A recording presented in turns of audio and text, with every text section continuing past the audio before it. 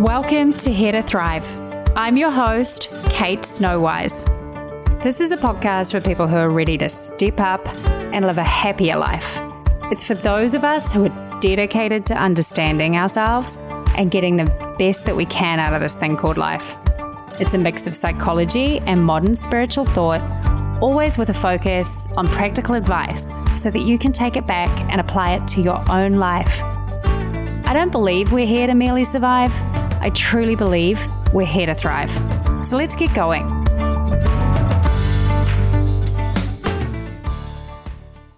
Welcome to episode 11, Thrivers. I'm really excited about today's topic. The soul-filled life is something that is very dear to my heart.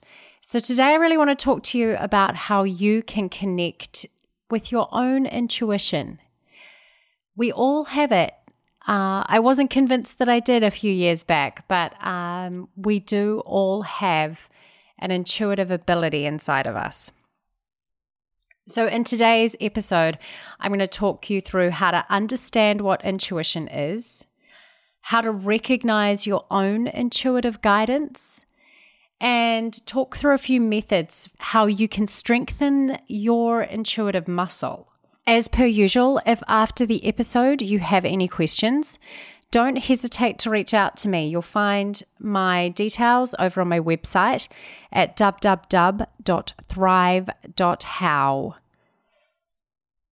All right, so I want to start with telling you a little bit about my story and how I didn't think I had any intuitive capability whatsoever, that intuition wasn't something that I was blessed with.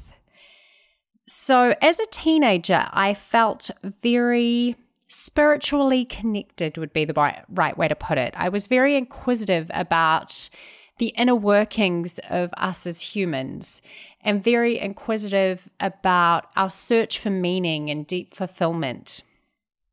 And then, like most sort of teenagers, I kind of had my heart broken and struggled with just being a person in a crazy world. There was nothing unusual or overly dramatic about my teenage years.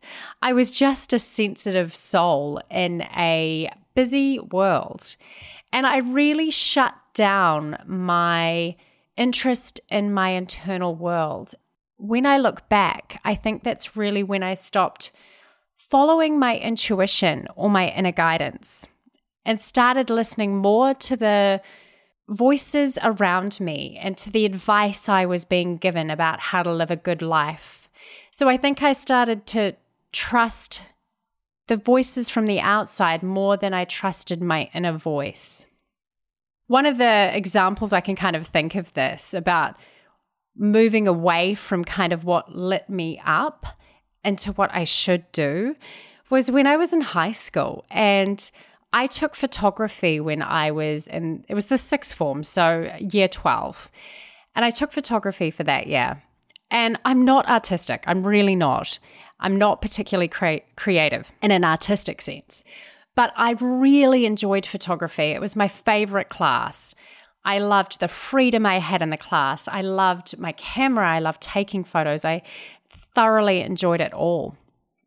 But I wasn't a student in photography. I was a fairly average student. I think I might have got like Bs, low Bs, maybe like B- type Bs. But going into my seventh form year, I was a very good student at school. And so then going into my seventh form year, I can remember the deputy principal recommended that I drop photography and pick up physical education. And so here I am saying I was a good student and they're recommending I take physical education. I was also very sporty. And I had given up physical education to take photography in sixth form. And so they recommended I take physical education in my seventh form year because I was likely to get higher grades in physical education because it's where I naturally excelled. And that would help me with my bursary marks. It was in New Zealand at the time. And I did it. I dropped something that I'd really enjoyed in pursuit of achievement, in pursuit of external validation, in pursuit of the high marks. And don't get me wrong, I enjoyed PE too. But I kind of feel like if I had really been honoring my spirit all right back then, I would have stuck with the photography. So I think when I look back on my past and try to think about when I stopped listening to my inner voice and that inner guidance, it was probably around about that time. So I went through my entire 20s really disconnected from my inner voice, really disconnected from my internal knowing and intuition. I went to study law, which was not the right thing for me. Again, listening to the pressures from the outside world, not my inner voice. Thankfully, I had psychology there as an interest paper, and that was the very obvious fallback for me, and it's where I should have started. I had a successful career, as if you've listened to my story. I had a successful career in my 20s, and then I became a mother in my late 20s, early 30s. When my intuition, and I don't think everyone is like this, but I kind of hit a rock bottom when I was exhausted from motherhood after the birth of my second child, who wasn't an easy baby. And it was in my exhaustion and my surrender, for lack of a better word. I didn't know what else to do with myself. I didn't feel like I had control anymore. So it was in my feeling of no longer having control, of hitting my personal rock bottom, that I feel like my intuitive voice really stepped up and came to the rescue. So in my most helpless moments, I felt most guided. And for me, so much around of that was around surrendering control. I had been busy going about controlling and guiding and doing the right things throughout my entire life. And when I got to the point that I no longer knew which way to turn, I had to turn to myself. I had to turn to my intuition. And it was there. It was there waiting for me, and I was shocked.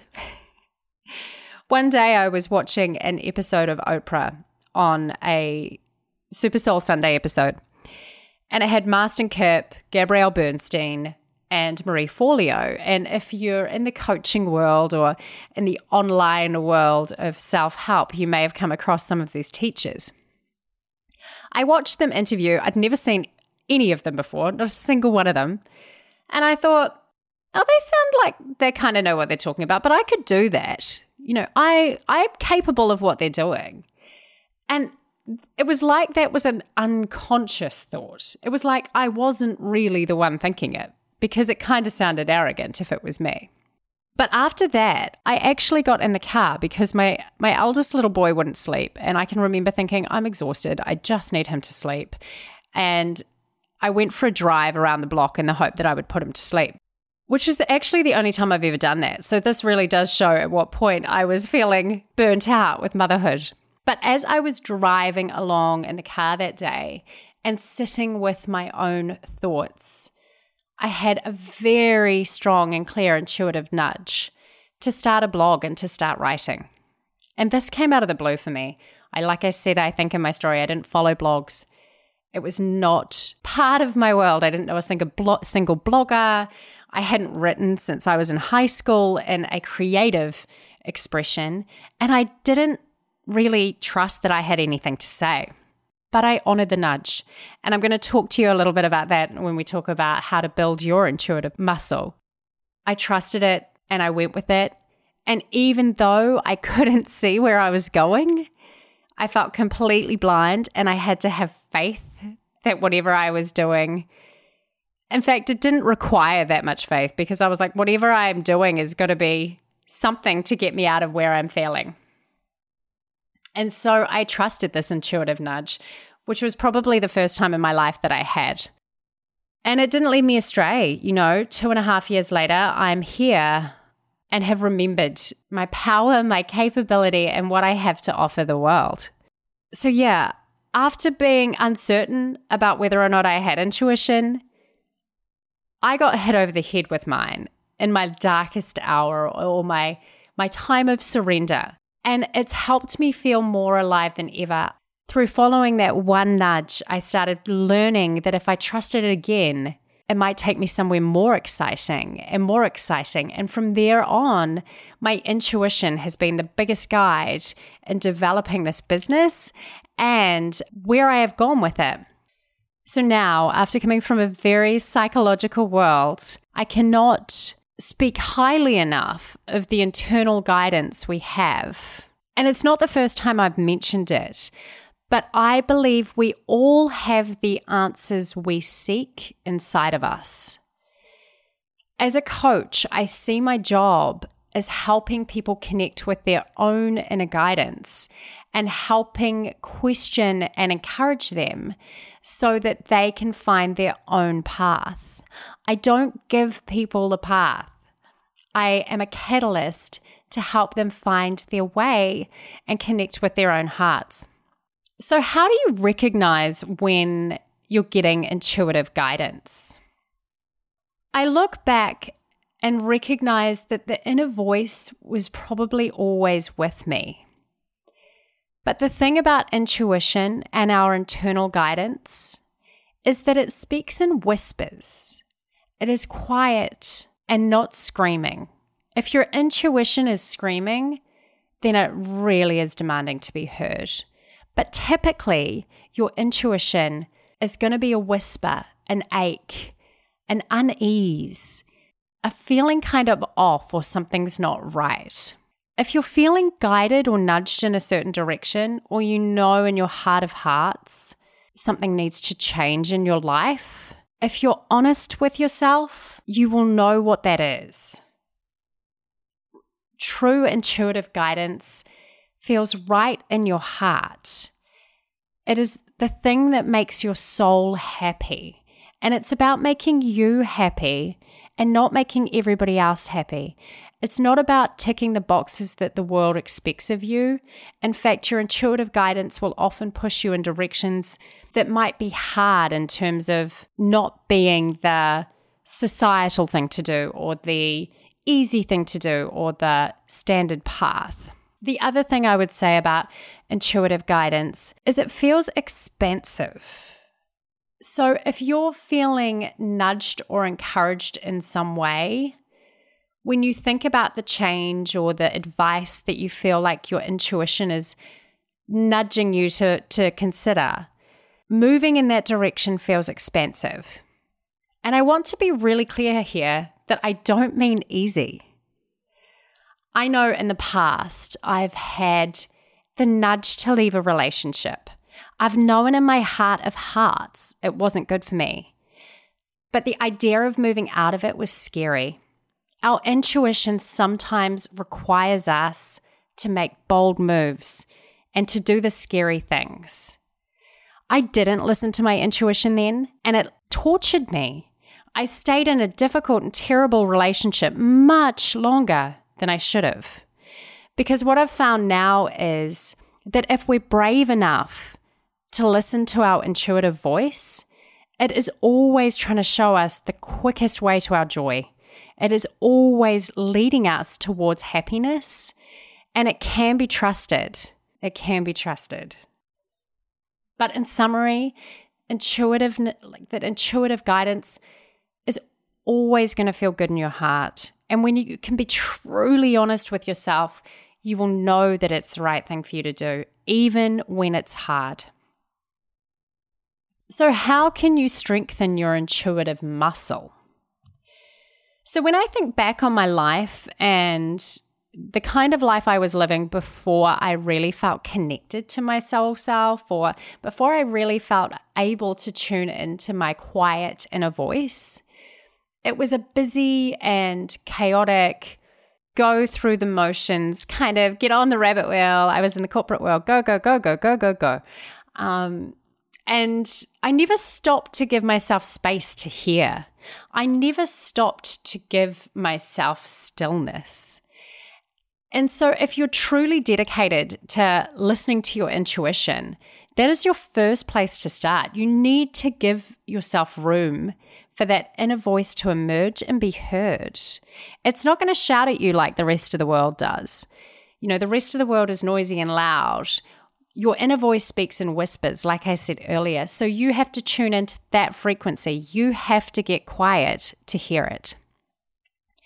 And so I would encourage you to practice stillness.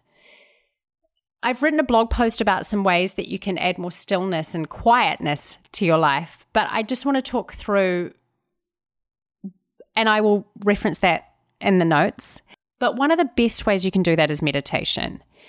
If you can give yourself some space every day to practice quietening your mind, and it could be 5 minutes. If you do it for long enough, you will hear the whispers of your heart so much more clearly. I also encourage people to really foster a connection with their inner world. So meditation is one way to do this, but another way is writing, journaling, exploring your inner world, exploring your inner world through language, through writing, through expression. You could write a nightly journal and just see what is going on in your heart. What are the emotions that are working through you? The way I do it is I often get myself really quiet, and perhaps after a meditation session, then I will grab my journal and just let myself write without judgment. And you'll be amazed at the wisdom that you have within yourself. You will be amazed at what you can tell yourself if you give yourself the space and quiet to receive your own messages. You might ask yourself a question once you have got quiet and say, what do I need to do about this situation? And you will be surprised that you have an answer if you allow yourself to write without judgment. It may not be the answer your mind wants to hear. And that's the thing, As I mentioned, your intuition, I believe, is always showing you the fastest journey back to your joy. But sometimes we don't want to hear it. And that goes nicely into the next point, that you have to honor the whisper. If you want to have a more intuitive and connected and guided life, you have to be willing to act on the guidance that you get. You have to be willing to step up and make the changes. And if you're not ready, you will immediately go back into shutting down your soul voice or your intuitive voice because you don't want to hear it. It's easier to sort of go the other way. And sometimes we're not ready to make the changes in our lives. Sometimes we're not. Because like I said, sometimes they're hard. Sometimes they're things like you need to leave the relationship that you're in, or you need to make a major life change. You need to look at a new career. Those aren't easy things to do. And sometimes we want to avoid them. But if you're truly dedicated to living an intuitive life, you have to honor the whisper. Don't second guess it. Don't start thinking, I don't really believe that. I don't believe that's the best way to my joy, or I don't think that's accurate. If you second guess it, or let your mind second guess what's coming from your heart, then you will just shut it down. You will. Finally, the last way to really strengthen your intuitive muscle is to just do what you love. So in terms of building that inner connection, follow what makes you smile. Follow what brings you joy. It could be simple things. You could know that you like the smell of fresh cut grass and you enjoy walking. So walk in the park. That is intuitive guidance. You don't know where it will lead you. Honor the small nudges, not just the big ones. You might love flowers, so treat yourself, buy yourself flowers, make it a priority. Like me, you might like writing. Be daring enough to just start writing again, to pick up a journal and start writing to yourself. You might enjoy reading. Start reading more. Make it a priority. Turn off the TV 2 nights a week and say, I'm going to read because I know that's what I'm craving in my heart. There's an element of dedication that comes with honoring your intuition, and you have to be willing to do it and follow what you love if you really want the fulfilled and joy-filled life that can come from trusting your inner guidance. So yeah, there's some more thoughts for you this week, and I hope it got you thinking. Like I said, I went from a girl who 3 or 4 years ago didn't believe I had intuition. I was stuck in the world of logic in my mind and had been trained that way, very much trained that way, to shut down the whispers of my heart. So I really had to retrain myself. And that took me to a point of sort of surrender and my personal rock bottom. But you don't have to get there to start honoring your own intuition. As I mentioned, your intuition will always feel right in your heart. It doesn't mean it will be easy or you want to hear it. It will feel expansive and right in your heart. It requires honesty. Trusting your intuition requires honesty. In terms of how you can foster that connection with yourself, make time for stillness. We live in a busy, crazy world, and your inner voice speaks in whispers. So make time for stillness. Prioritize it if you're dedicated to living a connected and intuitive life. Foster the connection with yourself and your inner world. Soul writing or writing in a journal is one of the best ways I've found to do that. There's plenty of guidance sitting there waiting for you if you give yourself the space to tune into it. Honor the whisper. If you're feeling called to do something, do it. Don't second guess it. Don't start rationalizing it or questioning it. Sometimes our intuition can seem quite irrational, so it requires a giant dose of faith. And do what you love. So if your intuition isn't asking you to make big, bold moves, that is great. That is good. That's not a bad thing. But honor the little whispers. Honor the whisper to get out into nature more. Honor the whisper to sleep more. Honor the whisper to change your diet. Don't question it. Honor it. So as I mentioned at the start of the podcast, I really shut down my inner guidance system probably before it really got a chance to get off the ground. So just as I was kind of finding my feet in adulthood, I was already prioritizing and listening to the voices of the outside world more than my inner guidance. And I think that happens for a lot of us. I think a lot of us never even really got to a point of connecting with our inner guidance before we shut it down. But I would challenge you, just to end the podcast, I'm going to challenge you to consider these 2 questions. Can you remember a time when you heard your inner voice? Did you listen to it or did you ignore it? And when did you stop listening? Was it because you got some guidance that you didn't want to act on? Is it like me when I was encouraged to leave a relationship but I didn't want to hear it? I think those are 2 really interesting things to consider. When did you stop listening? I'll be back next week. I'm going to be talking about activities that revive you and restore you, and those things that drain your energy, and how to know the difference. So that's going to be a lot of fun. Until next week, take care. Thanks for listening to Here to Thrive. If you enjoyed this episode, I'd love if you could go into iTunes and subscribe and leave a review. I'll be back again next week with more tips on how to live a happier life. See you then.